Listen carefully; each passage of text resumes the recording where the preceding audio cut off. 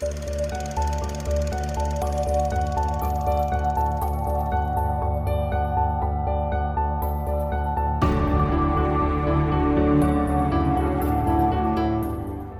I'm Sophie, and I haven't seen a lot of films. Hi, I'm Paul, and I'm here to help with that. And we are SP Film Viewers.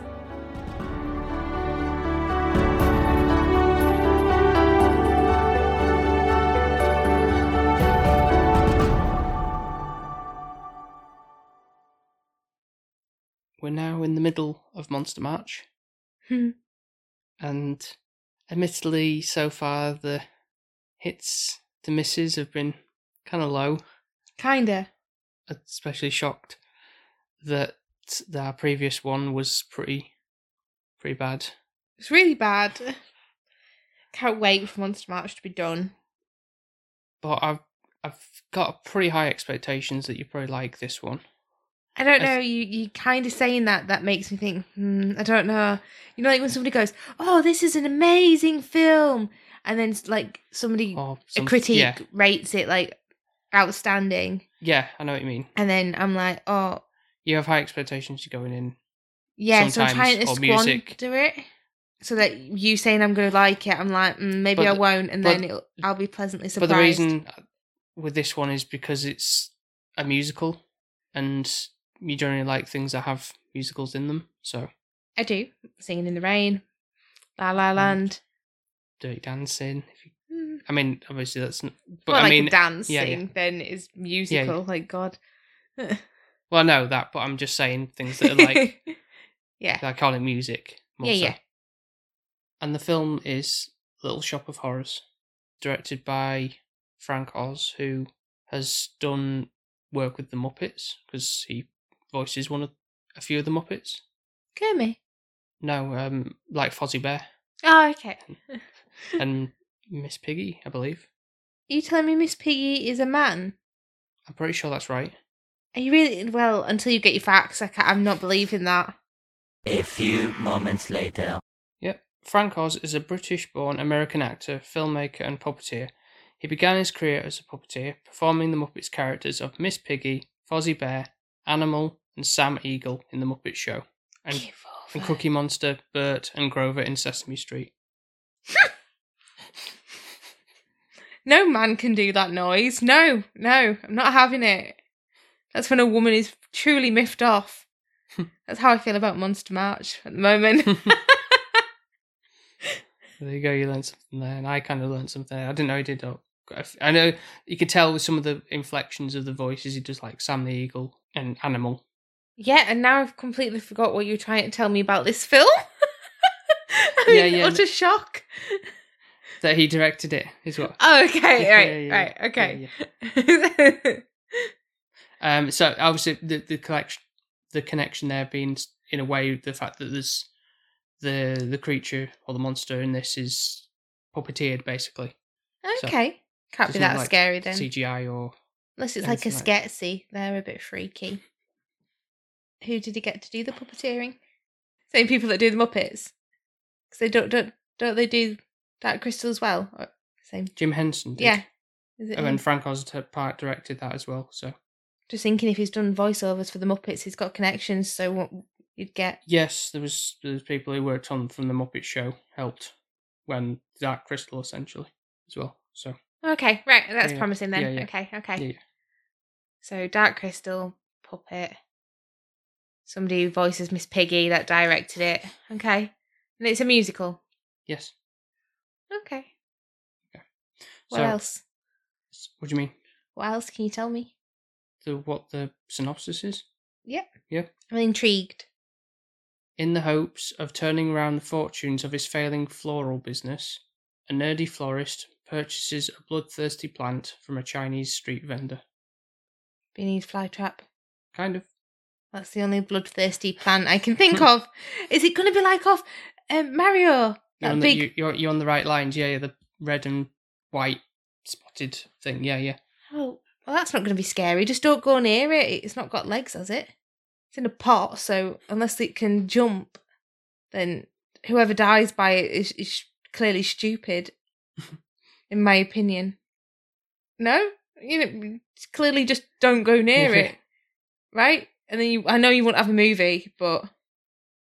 Yeah. in theory, yes. Yeah. But there's a bit more to it than that. Oh, okay. To be fair. It's not completely... It's not just solely a head. Oh, okay. So... Got arms. Vines. Okay, got it.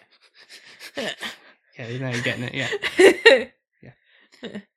And when we come back after watching the film, we'll have another person joining us to discuss the film. Are we just leaving people in suspense? Or are you going to say? We can let her introduce herself, can't we? We'll let you know it's a she, so we've got a bit of girl power. Well, they'll see from the title, and if they skip ahead a little bit, they'll soon hear who it is anyway. So yeah, exactly. Yeah. It's not quite like leaving it a week and then going back to it a week later to find out who it is. So it should be good. Yeah. So we'll speak to you shortly.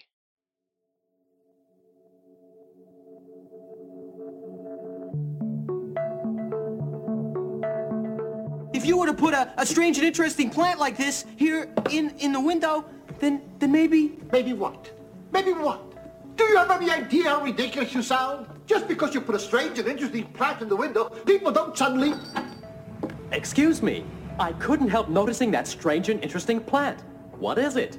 It's an orchard, too. I've never seen anything like it before. No one has. Where did you get it? Well, you remember that total eclipse of the sun about a week ago?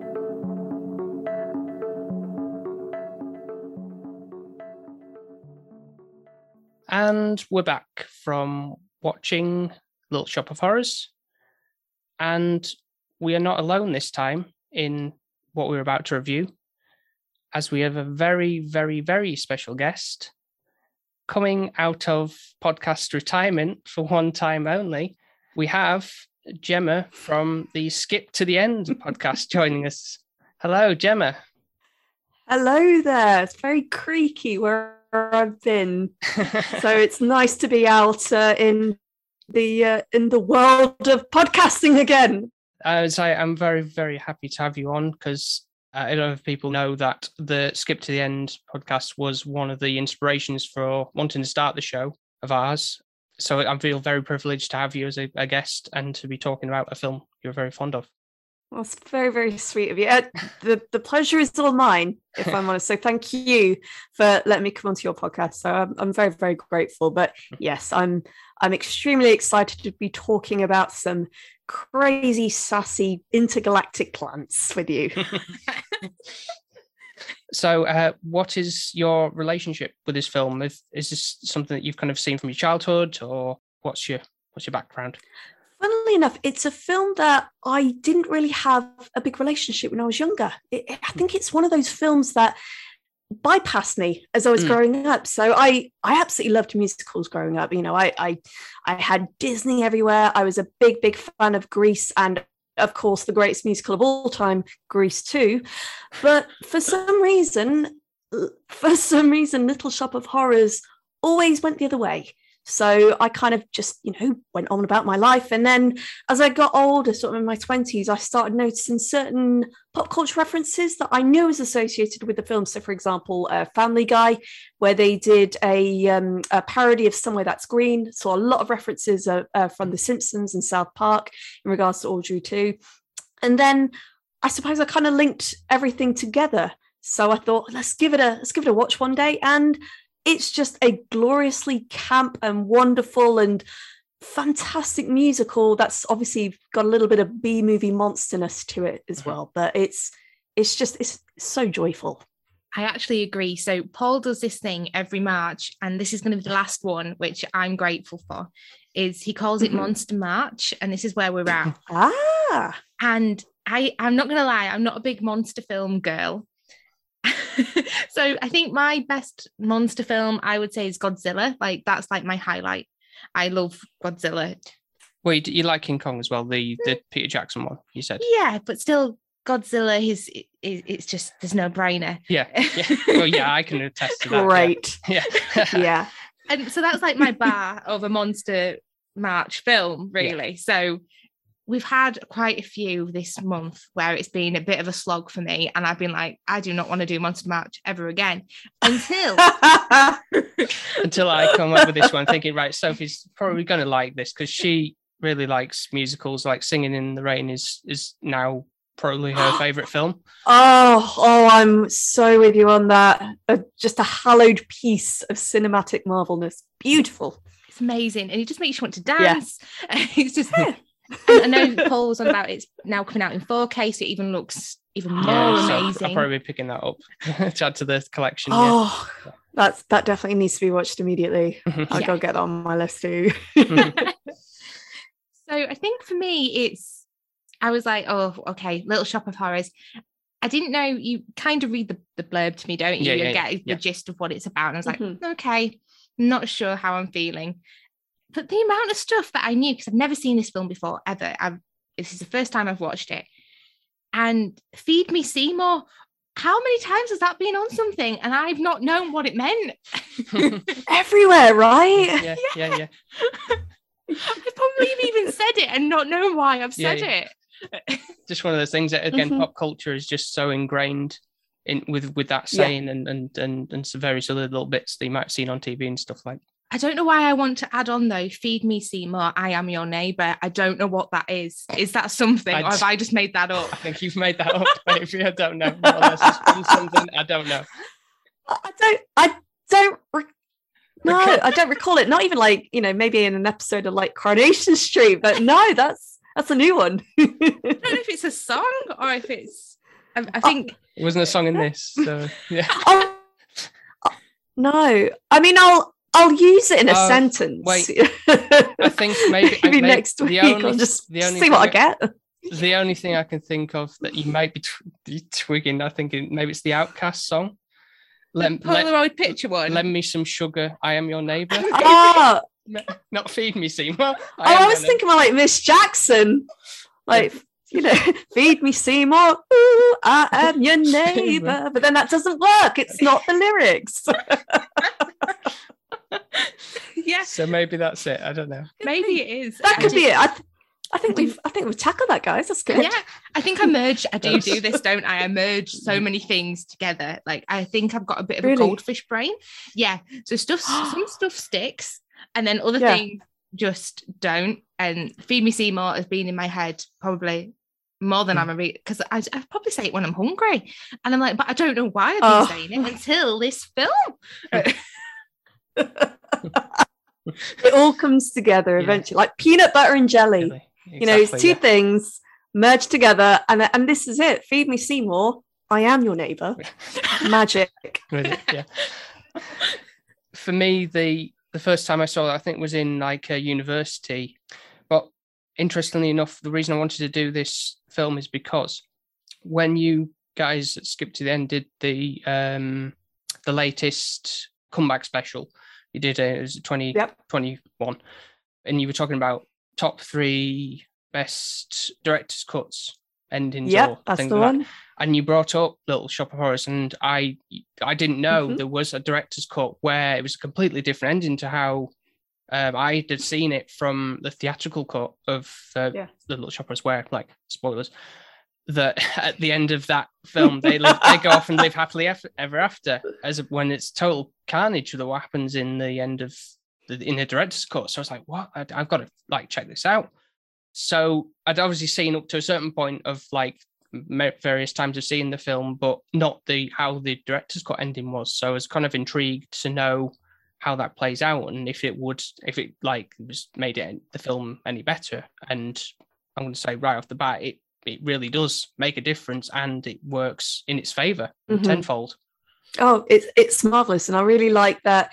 Something like that really does kind of turn the film on its own axis, and especially with the themes that we see throughout the film. There's so many layers to the whole film. I mean, one of the core messages I got from that, it's very much all about capitalism. And, with the original ending, it's all very much like, that's the dream, you buy things to make you happy. Yeah. But with this, like, it's almost like the consumerism eats up everybody going out to buy all these things. And therefore, everybody is, for want of a word, a little bit messed. So it kind of I didn't want to swear. I'm sorry. I swear too much on the podcast, so I really want to go and make this quite nice to hear. So I want to use a bit more wording.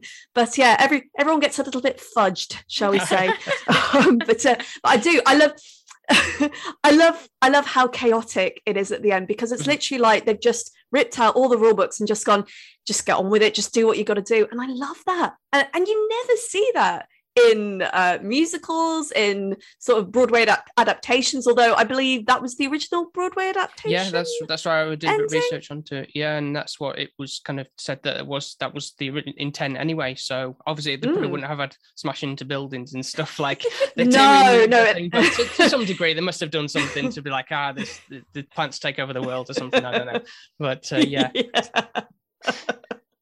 I love that. I love the fact that you don't often see a lot of films with that ambiguity towards the end. I think film audiences are very much conditioned to believe in a happy ending, whether it be, I don't know, like a love story, whether it be a drama, whether it be a crime story where things get solved and it's a neat little bow and people move on. Yeah. But I mean, this really does deal with the fact that the whole city is just run amok with big green cacti that's got a bit of space in them, just running amok. But I and of course, set with like kind of that kind of doo-wop kind of music in the background. So it just makes such a surreal viewing, but I love it. It's one of my favorite endings. And boo hiss to traditional cinema viewers. I know, especially the fact that, like they put all that effort to do that, and then the test audiences were like, nah, we want the happy ending. Yeah. To be someone who like my job doing like animation stuff or, like drawings and stuff, and then for someone to be like, nah, we want to change this whole section that you worked hours and hours on, like fuming about it. So it's, yeah. I'm livid. Yeah. Livid. It's quite strange for me because this is the only ending I knew. So obviously this is my first watch, and then I've just seen the pure carnage. I'm not gonna lie, I am a typical cliche happy ending girl normally. All good. That's how I would normally go. Yeah. And you did show me the ending, didn't you? Yeah, clip on YouTube. So how does it compare really in retrospect? Obviously, from a happy path, it would be nice if Audrey and Seymour did get together and they could live a happy life, because you do feel like they are down in the dumps and they deserve that happy ending, because obviously they've been struggling and they're the underdogs. I'm British, so I'm going to root for an underdog and want them to have a happy ending. But at the same time, I do enjoy the full carnage at the end. I just don't feel like the plant should have got like being able to have poor Audrey and then like Seymour, and then it'd be like the plants won. That was my only kind of like but I don't know how I'd wanted it to end differently, because I don't think the ending of the little white picket fence was enough. Yeah, it's very short. I feel like it needs to be somewhere in the middle, so not full carnage where everyone dies, but not completely like la-di-da walking down like with a picnic basket. Yeah. I think that's the price of commercialism. You kind of, these products that we're conditioned to go out and buy and ensure that our life is enriched in order to buy these products, they're just going to come out and take over. And I kind of like that little touch that it's a very much nudge, nudge, wink, wink. But also I kind of feel that story is very ahead of our time, because now we're in the age of Instagram, the age of influencers, the age of, people doing the bare minimum, but they get thousands and thousands of pounds and adoration and fans just because they drink a certain drink or they're wearing a certain brand of clothing. It's so far ahead of it, and it's like they knew what they were doing. They saw this coming in, and now look, you can't move for a Kardashian these days. So true. At least it's a plant, though. I did enjoy the scene of it being, because we've just moved in. Well, I say that we moved in in between lockdown, did we? Yeah. I think we eventually got in. No way! Gosh, And blimey! We have a lovely garden that we came to, and I know nothing about gardening until I came to my house. And so I kind of related to the fact that Seymour was like, I'm giving you everything. I'm watering you. I'm feeding you. I'm doing everything you want. What do you want off me? And at the moment, we've got a bonsai tree, and I'm feeling the same way. Oh no! I feel like PTSD when I had a bonsai tree. Like, I'm just gonna go in the corner and cry now because I did not have a good experience with that. I loved too much. That was my problem. That's the same with me. I'm getting that way because it flourished and I gave it some baby bio and then I was watering it, I think. Yeah. Oh. And now it's like a twig and I'm like, does it need to be thrown in the bin? I don't know. Or do you need to get some blood? Or Yeah.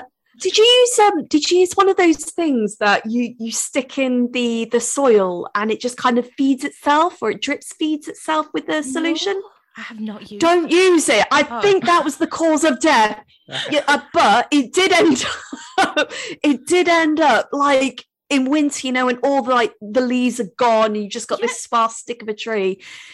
Yeah, and I convinced myself, I was like, it's still alive, but I might as well just had it on stilts, you know, just doing like a little marionette. Nothing. Just I love them, but I am so scarred by them. It's emotionally draining, and I understand how Seymour feels because it's like, what do you want? I think it's that point of where he's like, do you really want blood? That scene where he does that. Yeah. But I can't even do it. Oh, kiss. Yeah. Yeah. But like seeing this little plot just do like kissy lips too, like what? Yeah. What were they thinking? I know. What were they thinking? And it just that scene stays in my head. Yeah. It does, and I don't know why. And he's thinking, no, I won't. And you can see this kind of like his morals. He's really testing himself. As the song kind of says, anyway. Yeah. Should I? Shouldn't I? And then he thinks, well, because we've had a Viennese flytrap, and I feel like this is like the equivalent as well. And I killed that. How do you kill one of those? You just starve them of like, you just give them like a vegan diet. Just go, you're having leaves. Like, no, one carnivorous thing. I was just feeding it water, and then it never got any flies or anything. Yeah, now the way of the sun. Yeah.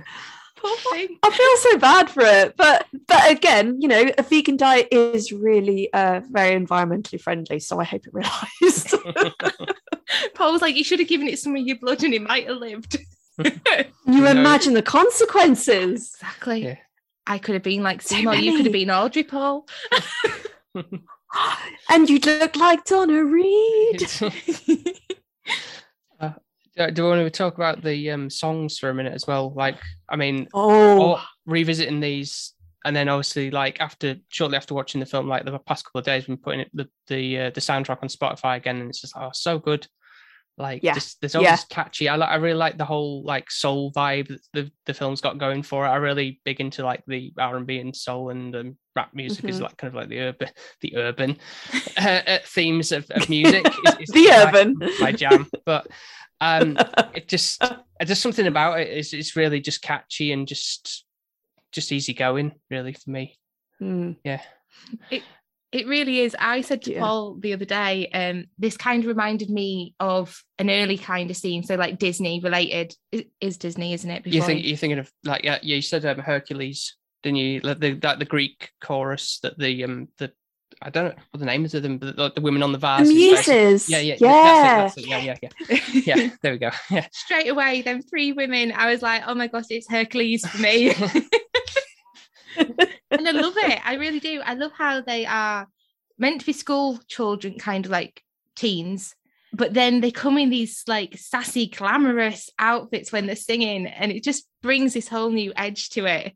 It's amazing. And one of my favorite songs, so there's three in particular I absolutely love. You know, I love Skid Row towards the beginning of the film. I love Steve Martin's Orin for the Dentist song. I think that is just a hoot and a half, and you just can tell he's having the time of his life. But personally, my favorite one, and I feel really weird saying it because it's more of a sound you make when you're singing, but it's Dadu. And it's the one where, Rick Moranis' character, he's Seymour, is saying how he came across the plant, and just the way how the whole song is structured. Because what Moranis does so well is he kind of plays up to the fact that, he's trying to explain his day, but do it where he's keeping in time with the rhythm. He's keeping in with the atmosphere of the song, and like getting the story to the point. And it's a classic like Broadway or West End trope where they kind of, it's that talking kind of singing ness about it. And I just love how that whole song kind of fits in very, very nicely to get to where it goes to for the story. So, and as well, like just the background of like the three ladies throughout the films, where it just captures that whole Ronettes, Supremes, kind of Shangri-La's vibe of like the girl groups of the 1960s. That's right. Yeah, I think the names of them are, one of them is called Ronette as well. So I think the names of the girls are like it's Crystal, Chiffon, and Ronette. So I think they're based on the 60s acts of the Motown days. So that kind of makes sense. And the songs where they're featured in, obviously they're quite high up there, I think. But for me, my favourite songs are when Audrey 2 is singing. By is it Levy Stubbs? I think from the Four Tops, who does the voice, and he's just Levy Stubbs. Yeah. He's I don't know. There's something about it. Obviously, again, more soulful baritone voice that he's got going on and everything like that, and it's just incredible to hear that kind of coming out of what I think is an excellent creature design. I love the way how the plant is designed. You're absolutely right. It's again, like, even with the whole film, it feels like it's literally from the stage to the screen. I think it's done so well. And, you tend to get a lot of musicals that kind of run away with the fact that they're filming in the real world. And I think this film kind of encapsulates it perfectly. And absolutely, it does this to the best of its ability with the character of Audrey. I love the fact that it's all practical effects. Yes. There's no CGI, there's no computer generated imagery. This is somebody's hard work, and it's just so beautiful to kind of see this creature grow and grow and grow. No, I'm all for having practical effects in films. Way prefer that to any CGI stuff that they churn out, and just for a quick fix of, this will look all right, I guess, and then it doesn't. Where should we start with some examples? It's too many to count these days, I think, is the problem. But it just amazed me, like, especially looking back at it more like focusing on it a lot more, like, oh my God, I can't actually believe they actually managed to pull this off with, like, essentially what Jim Henson Company kind of did to kind of produce this thing. And you can kind of tell with the fact that it's kind of like, Frank Oz directed and everything, and he's had a big hand in the Muppets and everything, so he kind of knows about the ins and outs of all that kind of stuff and everything. But I can't just imagine like how much effort they must have done. I know they kind of, looking into research, they kind of like slowed the puppet down, because obviously it's not talking that fast as it's doing. That's kind of just sped up for the purpose of the film. But even so, to operate the mouth movements and all the other, like the vines, the tendrils, and all the stuff that's got going on, it just seems mind blowing to think how much time and effort that would have been to operate all those mechanics behind the scenes. Yeah. I love the colours that are used too. I feel like they really found an opportunity, rather than try and make it realistic or, really find its grounds of, what would a large plant look like? What would vines look like? They've just really gone in and go, no, this is a fantasy film. It's larger than life, and again, it's that flamboyant kind of camp element to it, which makes movies, especially like Broadway musicals, so magical. And I just love the fact that they really just didn't care about realism and what realism should represent. They just had so much fun with it. And I think that really animates that the voice, the character of it, it was just perfect. Just really, really perfect. It really is, isn't it? And to be fair, this consumer side of things, daft as it is, if I didn't know that this plant would eat me, I would probably be the sucker that would fall into this, where it would be like, I want an Audrey too. Definitely, because it's beautiful. Until it starts talking to me, and then I'd freak out. Oh yeah, just throw it across the room. Just get some holy water on it. Yeah. I'm good at killing plants, but I think black belt right here. I do think though when you said it was because I straight away said about Dark Crystal because you said it's I want to say puppet. Yeah. So then straight away I was like, oh yeah, what kind of are we dark? Is it like Dark Crystal? What kind of level are we going to go to? Because I didn't know what kind of.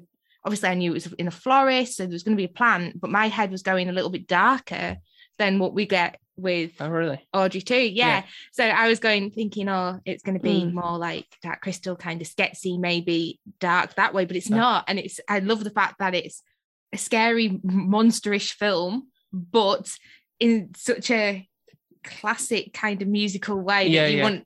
I don't feel like there's any other film out there like this, and I think that's what makes it special. Yeah, exactly. That's what I'd agree with you on that. Yeah. I mean, even just thinking about musicals that have come and gone in the past 30, 40 years too, I can't even think of anything that comes near to it. I know that there's a zombie musical called Anna and the Apocalypse, which is it's pretty damn cool. Like it's very, very good, but that is the only thing. I don't know if Little Monsters is one of them with Lupita Nyong'o. I don't know if that's a musical. Again, it's apocalyptic and zombie-esque, but I can't think of another monster-esque musical that has kind of worked alongside with what Little Shop of Horrors has achieved.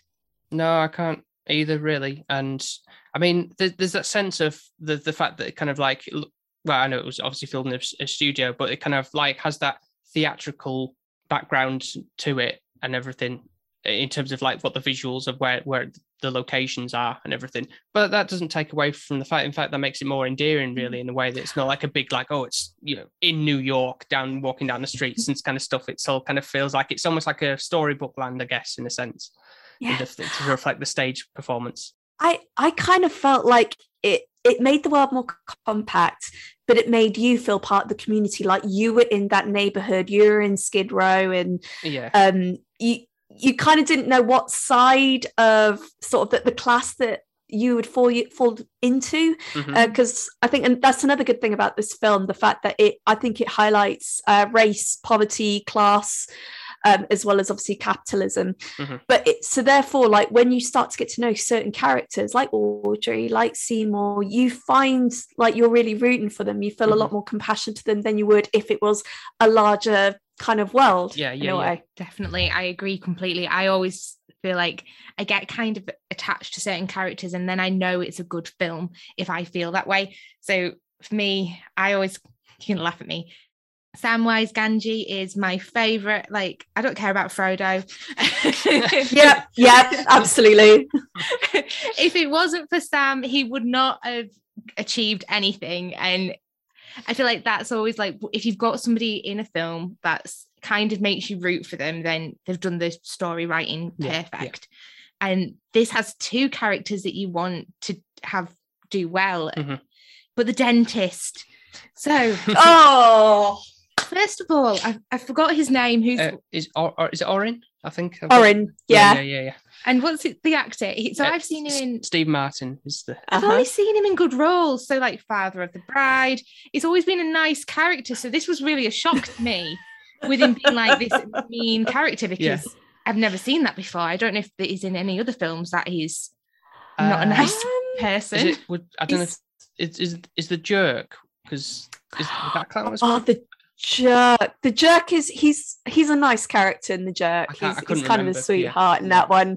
Yeah, but you're right. He's not usually that much of an a-hole as he's been in this one, because he is not nice. He's not so mean. Such a mean guy. I went to the dentist on Wednesday and we watched this that weekend, and I was like, oh my goodness, I do not want to go now after seeing that. I was absolutely mortified. I don't like going to the dentist the best of times, and then it was like, this is like my worst nightmare on TV now. But he gets a real kick out of other people's displeasure and pain, and if you took out the concept of him basically being abusing Audrey, and you just kind of get introduced to him straight away when he's doing the dentist scene, You'd think, oh God, he's a bit of a rogue, isn't he? But no, the guy's actual trash. He is massive human garbage. But kind of weird when he kind of meets his match with a cracking cameo by Bill Murray, where he loves the pain. Yeah, I forgot about favourites. Like yes. Being like a masochist, like, I enjoy it. I'm really enjoying this. Yeah, it's great. So, that's when they take your jaw out. It's like, calm down, Mr. Murray. Have a Solero. Chill out. I do love anything that Bill Murray does. He's just golden. He is, yeah. Oh my God, yeah. Like, Kingpin, I think, is like my favorite form of Bill Murray. Like, I could watch him and his crazy hairpiece for days. Never get bored. Yeah. Speaking of hairpieces, we've got John Candy in this as well, don't we? Cracking bit of hairpiece in the top 10 for sure. Amazing. How does he quaff it? Yeah. It's like, I'm mesmerized. Like, does he blow dry inwards, or does he have like a curling tongue, like the one with the clip? Like, I mean, I love the guy. He was an incredible actor. He's just really, really great. But that hair was on point. But that whole scene where, because he's kind of this weird, wacky radio DJ. Yeah.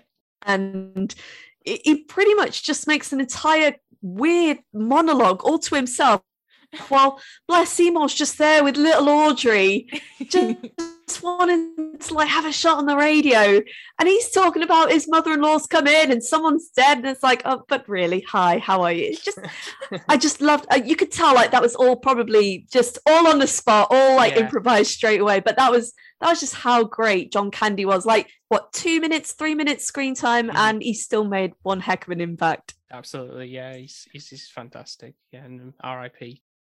Sorry to go off kilter, but have you ever heard of the theory of John Candy's character in Home Alone? No, I don't think so.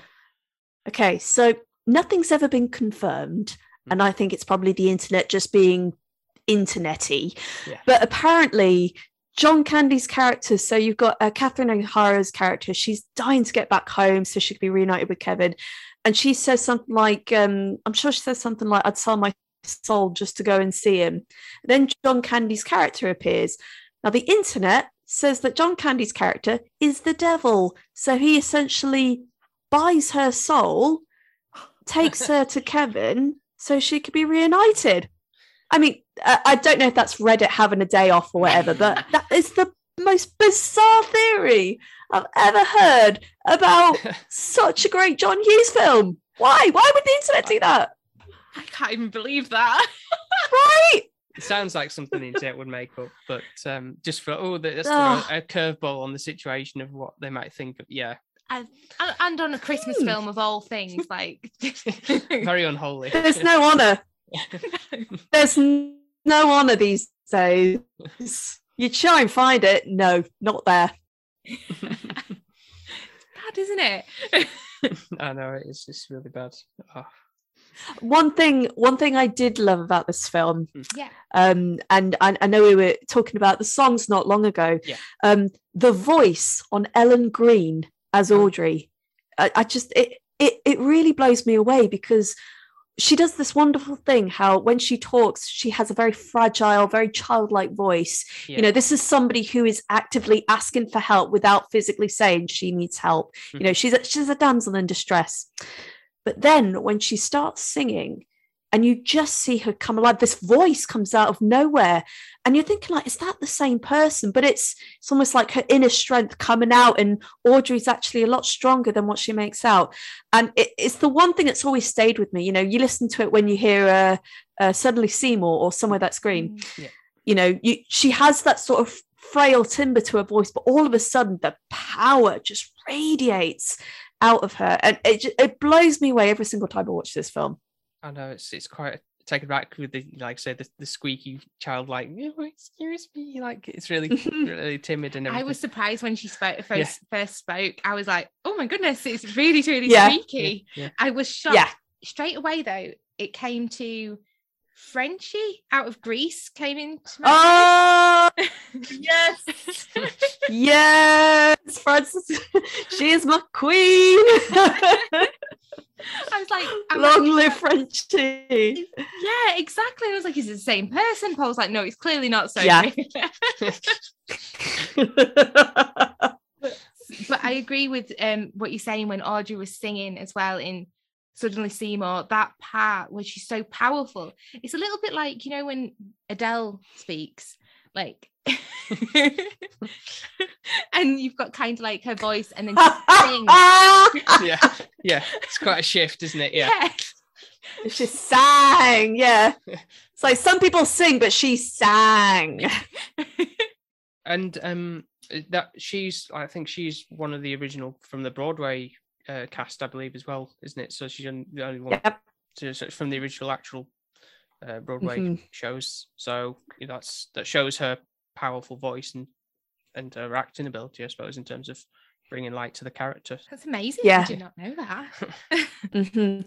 The embodiment that she has, you know, she really captures Audrey and makes her, I'd probably say, a lot more three-dimensional than what it would be on paper, because you think she's just this poor woman who unfortunately has very bad taste in men and suffers the consequence of it. But actually, you know, that there's, again, the whole thing about this film is layers, and I feel like Audrey is definitely somebody that has layers. You know, I think she's a lot more stronger, more wiser than what certainly Oren took her for. And, you know, with Seymour, this is somebody that really, really cares for her, just wants to be with her and love her. And especially at the conclusion of Suddenly Seymour, when, you know, they belt out that last note and then just embrace into a kiss.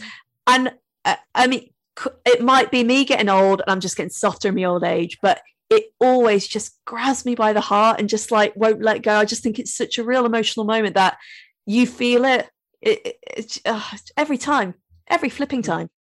What about the point, obviously, with the scene the director's cut? I didn't know this was going to play out the way it did. Obviously, like Audrey Audrey 2 attacks Audrey, and then obviously like fatal bite to her, and then Seymour kind of like takes her out back, and it's like, oh no, you're going to be okay, type of thing. And then she's kind of obviously like singing, like holding her hand out, and it's like, oh, I want to let Audrey to eat me so that I can be a part of your world, or something. Is that something like that, isn't it? Yeah, really? So she can be with him, a part of him. Yeah, so that's kind of like almost like quite a poetic way of them both kind of like being together in a way, and that's quite like a touching moment, and something I kind of prefer that it played out that way, because it kind of adds a bit more impact to the story, as opposed to like, I just killed the monster and then let's skip off into the sunset type of thing. Maybe it's just the cynical side of me. I kind of like a bit of depth, I suppose. But and then Seymour kind of like, then he obviously then thinking, right, I've kind of like got nothing now. I'm just gonna be with Audrey inside of Audrey too as well. So yeah. I mean, it's such a declaration of love where you're willing to be a part of that person's demise by entering that demise of your own, you know, having the mind that you've both entered the end of life in a very similar way. So therefore you'll be bound together for the rest of your lives, or the rest of your memory at least. And you're right. There's such tragedy amongst how their journey ends in this cut, but also it's the right one. That is the way how that should be encapsulated, you know, like I prefer the poetic side of it. I prefer sort of like the Greek tragedy, because I think this film is like a total Greek tragedy. Everything that Seymour cares about or loves or works around, like Audrey too just takes it all away, just eats it, consumes it, like devours it. And more Greek tragedies. It really does get you though with Audrey, for me, when she says that, kind of gives me that feeling of like kind of whelming up, because she loves Seymour so much that she wants him to still carry on, and she can kind of feed Audrey too, and she wants him to carry on with his life, and it's that loving kind of connection. But you can tell that Seymour can't kind of go on without Audrey, so it's like this bittersweet moment of kind of seeing Audrey being so giving of herself so that Seymour can kind of be successful and carry on. And I really think it's poetic, but then a part of me thinks Audrey too is just conniving, because the way that he decides to go and get the phone like, how savvy is he that he can now get money out of a cash register and dial? How does he even know the number? That's the point, yeah. You're getting in the phone book, just going, right, incredible. Okay, yeah. He's sassy, that's for sure. Weirdly, definitely. It's a love-hate one for me. It's like a bit like Marmite. That's a perfect villain, isn't it? Kind of you love to hate, I suppose. Mm-hmm. Yeah. And that's what I kind of like about the creature as well. It's kind of like that goofy charm to it, because obviously, like, it's kind of like a smiling plant, like Sophie, you kind of mentioned in the blurb initially when you said, is it a bit like the plant from Mario? The kind of that big, like very cartoon like in that sense, but it's also like it does kind of fit into sort of like a realistic kind of design in terms of like the color patterns that a plant might have and everything like that. So there's a bit of believability there. So it's kind of a menacing presence in the film. So I think that's a really strong design of melding the two together, really. I do love when there are villains, be it plant or non-plant villains, where they have that side of personality to them that you just can't help but love. Like an example of that I can think of is Gremlins. Especially Gremlins 2, the new batch, where there was a lot more personality to each of them. And of course you had the one that could speak with a very fine British accent that was very astute, and then I think he ended the film in like a suit with a little monocle or glasses singing New York, New York. Yeah, I love that. But I love that, like, I think, oh God, I had a sort of pirated video copy of it when I was a kid, and the one bit that I always rewound to, I don't even know why, I think it's because I really wanted to be scared. The one bit I rewound to constantly was when Phoebe Cates was in the lift, and then the Gremlin's hands would come out and grab her ankles and her head, and I just, you gotta have charisma when it comes to villains, because then how else are you gonna almost care for them but not in a way that you would a hero? That's right. Yeah, I know. You just got to embrace them a little bit, I guess, for what they are, and that is just how they are. That's how they've been written. So you got to kind of just deal with it. I think it is, like, for me, like the Joker as well. He's, especially watching his background as well after that, then kind of, he's like my love to hate. So even though he's a really bad villain, he's so comical the way he does things that you kind of don't want to know. You're kind of laughing at what he's doing, even though it's bad. But at the same time, then when you watch why he's become that way, I don't know the psychology of his mind, then that made me kind of sympathize with him. So I was like, okay, fair enough. You kind of shooting and killing everyone, but I get why now. So it's okay in my head. Yeah. That origin story is so important. So then you can kind of understand why that character or that villain is the way it is. And with Audrey too, it was the fact that, it got a little taste and it wanted more. I mean, that sounds like me any day of the week when I'm looking at my cupboards and I'm going, I could get a spoonful of Nutella and eat that jar dry, but I choose not to because I'm that bigger person. That is such a good analogy. Mine would be peanut butter. Like, literally, I could eat. Oh, yeah. I'm with you there. I'm trying. There was something else I was going to say. It's gone. Was it about what you would eat, or no? It wasn't. I could go on for days. Yeah. What would I eat? My addiction at the moment is those Mawam sweets. Like just the little stripes. Yes. I don't know. There's something about them. God. They're just really delicious. They have. I don't know what it is, but I think it's like the juice. Like when you have like a fruit sweet. Yeah.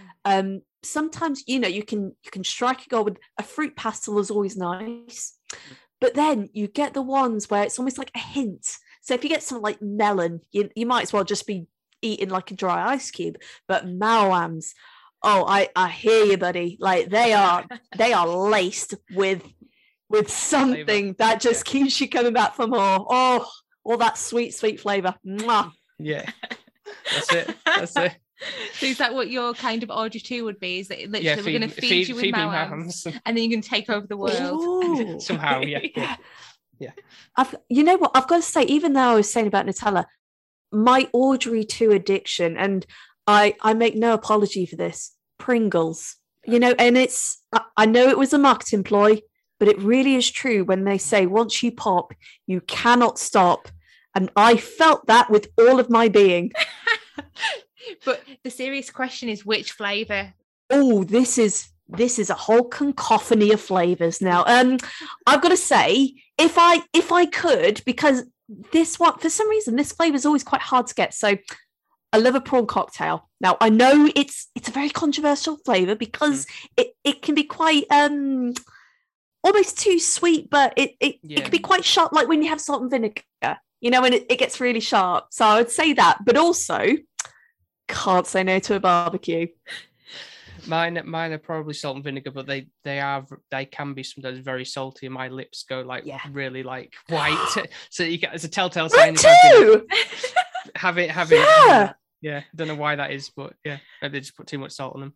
You are like literally a child. He will be upstairs because he has his own little attic room, like a man cave.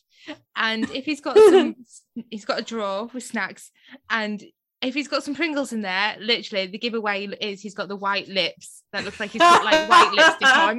Like, have you been eating Pringles? No. Of course no. It does get that bad when you start having a secret stash, and I have been known to hide certain snacks, like that pop chips as well, a barbecue pop chip. But yeah, I've really tried to like not do that because I like to feel like I'm in a marriage where there's no secrets, but I really cannot hide my addiction to these tube crisps for any longer, and I feel any day I'm going to get rumbled. It'll be the giveaway of the lips, I tell you. Yep. You'll be like, white lips, I knew it. Do we have anything else to bring up about the film before we go to the scoring? Ooh, you know what? I'm looking at all of my notes and I'm like, okay, special effects, we talked about that. Steve Martin, he's all on there as well. Got all the layers that I wanted to mention. I think we got it, guys. I think we got it. I think we did, actually. Yeah. I've even got my Hercules point in and Killing Plant. You know what? Absolutely lovely hearing about the muses. They are always overlooked, so lovely to hear them. I used to love Hercules when I was little. I think my favourite Disney's, I'm so controversial, so this is why No, it's good. So Hercules was there. I would say Pocahontas was definitely up there. And Mulan was my favourite Disney's. I wasn't like a Snow White girl or anything like that, or Cinderella. Females, Strong females. Yeah. Yes. Weirdly, Swan Princess, I do not know why. That's not Disney, is it? No. Which one that is? Is it Dream? No, it's not DreamWorks. I don't know. I was obsessed with that, and I do not know why. That one was like my main one, but even like it's kind of being cast into the shadows. It's not even like out there that much now, but I used to love that when I was younger. Yeah. Nice. I mean, I've got a lot of love for like the Princess and the Frog. I think like that's such a underrated Disney film. I love Princess Tiana. Mulan, hell to the yes, like so good. And I don't know why. I think it's because it's quite creepy. Like again, love my layers, like a bloody onion me. But I do love Pinocchio because that film gets dark very, very quickly. And as a kid, I didn't really put all of that together. I just thought, oh, it's unfortunate that those young boys are being turned into donkeys. But I think like the layer, and as well, like there's a whole scene about baby oysters. And that seal kind of going, oh, come here, baby oysters. And it is so frightening. You're like, that needs like a BBC Panorama episode because I'm sure like you three are all over that. It's just, it is so wrong. But it's so fascinating to watch. Like the whole, like, I mean, the film ends with like them in a whale's stomach. How do you get a film to that point? It's bizarre. Don't get it. It's just so weird. I'm like, yeah, I'm all for it. So yeah, There's that, and I think there's a live action Pinocchio coming up too. I did see that actually. Yeah, yeah, I think I've. There's been many adaptations of it, but yeah, is it Guillermo del Toro? I think is he doing anything? Is it him who's working on it? If so, I kind of hope that it is, because that would. You imagine like when the boys turn into donkeys, if Del Toro's in charge of that scene. Yeah. Forget about it. Jeez. I'm all in. I'm all in. Should we talk about Pinocchio? Sorry. I need to watch Pinocchio again, because all I can remember is the donkeys. Yeah, I haven't seen it in a while. There's that. It's such like a mishmash, because I mean you have the donkeys, you got like the baby oysters, which is terrifying. A whale, you've got a blue fairy in there, you've got a cricket who talks. There's a whole there's like a puppet master. Yeah, Jiminy Cricket, exactly. And then you've got like this mad, like kind of marionette guy who like kidnaps Pinocchio. Basically, Pinocchio has it really rough in this story, and I feel so sorry for Geppetto. Like he just wants his boy back, but oh god, it's quite a traumatic film actually. Like I feel like I've opened quite a lot of doors thinking about it now. Should have just said Cinderella. Yeah, should have just said Cinderella. That's nice and simple. Yeah. You lose a shoe, you get it back. Happy days. Like that. Okay. So yeah. With that being said, I think we'll go to the scoring now. So we'll open it up to you first, Gemma. We always let our guests score the film first. So it's 1 to 10. And you can do 0.5s like we do sometimes with our films, but it can be any point system that you want in terms of like 8.5 or 8.2 or something. If you how want mathematical you'd like it to be. To you, but I like that. Yeah, it's like a rating Richter scale. I'm down for that, but I'm gonna be really nice and straightforward because I'm simple. Right, so it's a great film. I can't believe it's taken me so long to get on board with watching this and realizing just how important it is in the world of pop culture. There are better musicals. I can't deny that, but I do understand its place in musical cinema, in Broadway, etc. Mm-hmm. So for that reason, because I love the fact it's so bright and it's so colourful and it is very memorable, I'm going to give it a solid 7 out of 10. You're pondering now. I can see you're gonna pass it over to me now. Yeah. I'm gonna go to. That's the way it is. It's you. If you haven't seen it before, it's you to score. Are you sure? Yeah. Okay. So for me, musicals. Obviously, I would Scar. No, I wouldn't. I would. I would. I would say Singing in the Rain is a 10 for me. That's like my high point. So I'm trying to barge kind of there. I don't think it's fully an outright 10. I can't really say that. I do enjoy it thoroughly, and I definitely think it's got rewatchable value over and over again. And there'll be so many things I probably haven't seen, and I'll want to watch it again and be like, oh, I didn't actually twig on that part. Yet again, so colourful. The music is really catchy. Audrey and Seymour, well, just God love them. They're better than Romeo and Juliet for me, that relationship. Truth. Yeah. And they both die tragically anyway, so it's the same. Very. Piece of Shakespeare there.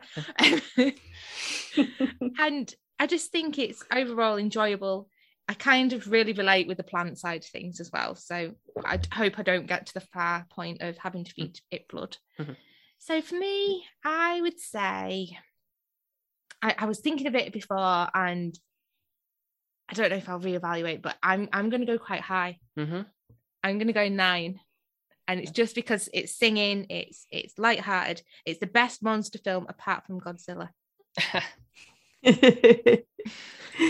Right. Okay. Now, see, I'm in the camp of putting it high as well, but I don't know if I'm going to go above yours, to be honest. You're going to shock me now. Because I can't think of a reason why it shouldn't be so high up, because like I say, the benchmark, like similarly like you, Sophie, is for Singing in the Rain being a 10, and like La La Land as well, that was a 10.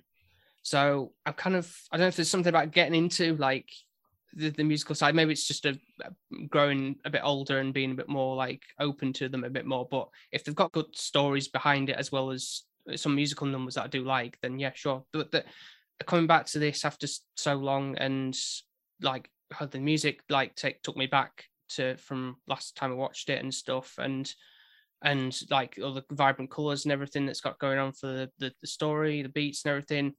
The creature design is pretty flawless, I'd say, like I've been talking about throughout this discussion, and just for the fact that there's this alternate ending that opens up so much more to the story, and it just changes everything. The aspect of like what I expected from the film, it probably would have been a 9 had it just been the white picket fence ending that it would from the theatrical version. But I think solely because it's gone with this whole like 20-minute alternate ending with the destruction and the thing that I kind of like, and it's kind of like a like tongue-in-cheek, like dark humor to it. I think it's going to be a 10. Really? Yeah.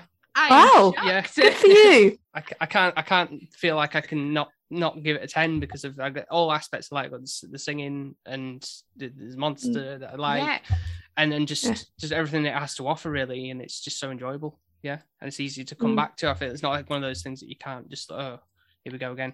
And if you did rewatch it now, which ending? I'm guessing. Oh, it's still go the director's call all the way now. Yeah, now yeah, I think yeah.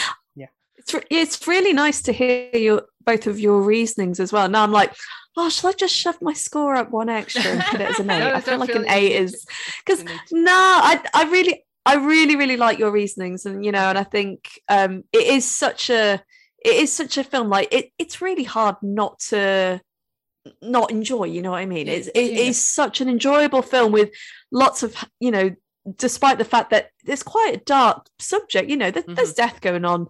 There's a bit of capitalism here, there, and everywhere. But it is just such a joyful experience to watch, and it's lovely to hear both of your reasons. And I ain't gonna argue with that. Completely agree. Okay. So, would you like to change the score, or would you like to Let's go 8. Yeah, go on. Shove it up a point higher. Let's do it. Yeah. How dare I? 7. How dare I? Ugh, I'm sorry you had to listen to that. I was a bit worried, thinking, "Oh my god, we're really going to be like so much higher than what I was going to." Threw me off a little bit. It was like, to be fair though, you did put Gemma literally like you guessed. So if we were like, you go first, then we're like gauging. Yeah, you're like, what do we what's think? The benchmark here? Yeah. But then I've done it before, and then I've had a really bad score, and I still stuck with that, and I can't remember what it was now. Oh, it was that weird one that you made me watch.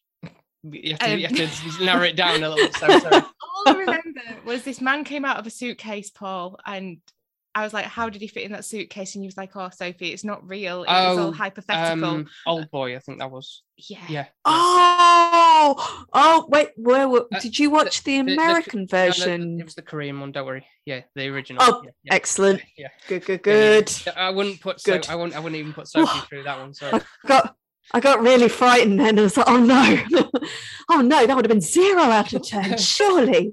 Bonus numbers. I did score it low though, but I think it's because I didn't get it, did I? Yeah. It's quite a heavy subject though, I guess. It was yeah. Pinocchio levels of heaviness. Yeah.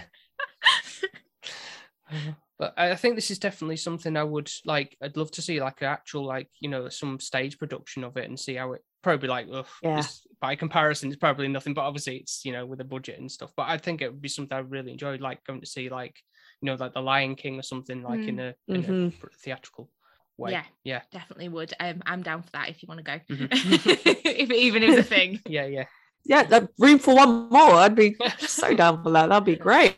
I'd want to sing with Audrey though. I'd be like singing Suddenly Seymour with her. Yeah. Even though I can't sing, I would give it a go. I'm just gonna lip sync and just pretend her voice is mine. You'd be amazing at that. I can already envision it. Many a times I've done it in my nights out. Well, thank you very much, Gemma, for taking time to join us on this episode. It's been a blast. Oh, an absolute pleasure. And honestly, thank you so much. It's been so wonderful recording with you guys. And just thank you. Pleasure is all mine. Where can people find you on the social media, your Instagram and Twitter? If you like me sort of recommending good TV and films and berating the odd right-wing politician, you can find me on Twitter at that's Gemma P. And I like to be a visual person. So if you do find yourselves in the parts of Instagram and you like cat pictures, well, you come to the right place. It'll be hello_Gemma. Excellent. So you can find out all our other episodes over on Apple Podcasts, Spotify, Podbean, and wherever else you might get your podcasts from. And of course, you can follow us on social media on Instagram and Twitter under the handle SP_filmviewers. So thank you once again, Gemma, for joining us. I hope that you've had some fun talking about this film. Oh, I've absolutely loved being here. So thank you, guys. Genuinely, thank you. You're both absolutely lovely. So cheers. So thank you very much, everybody, for listening. And we will speak to you next time. Speak to you next time. Bye. Bye. Bye.